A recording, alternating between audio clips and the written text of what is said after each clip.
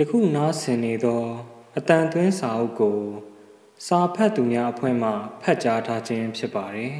။အချက်အလက်ပြည့်စုံတဲ့ volunteer ဖြစ်ပါဝင်လိုပါက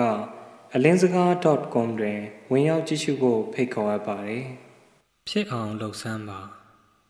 1959ခုနှစ်ကကယ်လီဖိုးနီးယားတွင်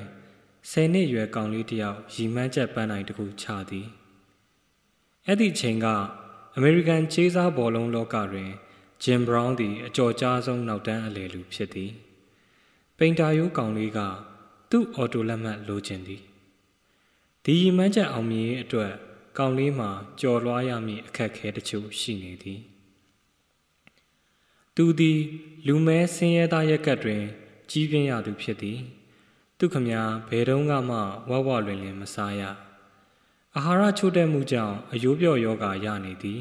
။အယိုးပေါ်အရေးတင်သည့်သူ့ခြေထောက်ခွင်ခွင်လေးကိုတံမဏိထိန်းတံများဖြင့်ကြားကန်ပေးထားရသည်။လောလောဆယ်လဲ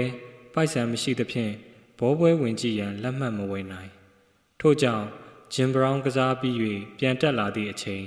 တွေ့ဆုံရန်အဝတ်လဲကန်းနာကစိတ်ရှည်လက်ရှည်စောင့်မျှော်နေရသည်ဂျင်ဘရောင်းနှင့်တွေ့တော့အော်တိုရေးပေးရန်ရင်ရင်ကြေးကြေးတောင်းခံသည်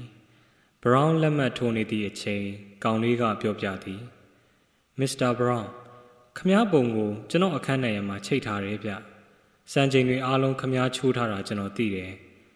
ခမားကကျွန်တော်ကြည်ညိုလေးစားရဆုံးပုဂ္ဂိုလ်ဗျဘရောင်းပြုံး၍နားထောင်ပြီးတွားရန်ပြင်သည်သို့တော့ကောင်လေးကမပြေးသေးကျွန်တော်တနေ့ကျရင်မစ္စတာဘရောင်းတင်ထားတဲ့စံချိန်တွေအားလုံးကိုချိုးမယ်ဗျသူကရဲရဲဝံ့ဝံ့ကြေညာသည်ဘရောင်းပြုံးသွားသည်တားနာမည်ဘယ်လိုခေါ်လဲကွသူကမေးလိုက်မိသည်အိုရင်သဲဂျိမ်းစ်ပါတငယ်ချင်းတွေကတော့ OJ လို့အတူအကောက်ခေါ်ကြပါတယ်ကောင်လေးကပြန်ဖြေသည်နောက်ပိုင်းတွင်မူ OJ Simpson ဆိုသောထိုအယိုးပြော့နှင့်ကောင်လေးသည်ထူးချွန်ထင်ရှားသောဘောလုံးသမားတဦးတကယ်ဖြစ်လာခဲ့သည်ထိခိုက်ဒဏ်ရာကြောင့်ဘောလုံးလောကမှစောစောစီးစီးနှုတ်ထွက်ခဲ့ရသည့်အချိန်၌ဂျင်ဘရောင်းတင်ခဲ့သည့်စံချိန်များအနက်3ခုမှအပကြံအားလုံးကိုသူချိုးနိုင်ခဲ့သည်လူတယောက်ကိုထပ်တန်တက်ကြွအောင်နှိုးဆွပေးသည့်နေရာ၌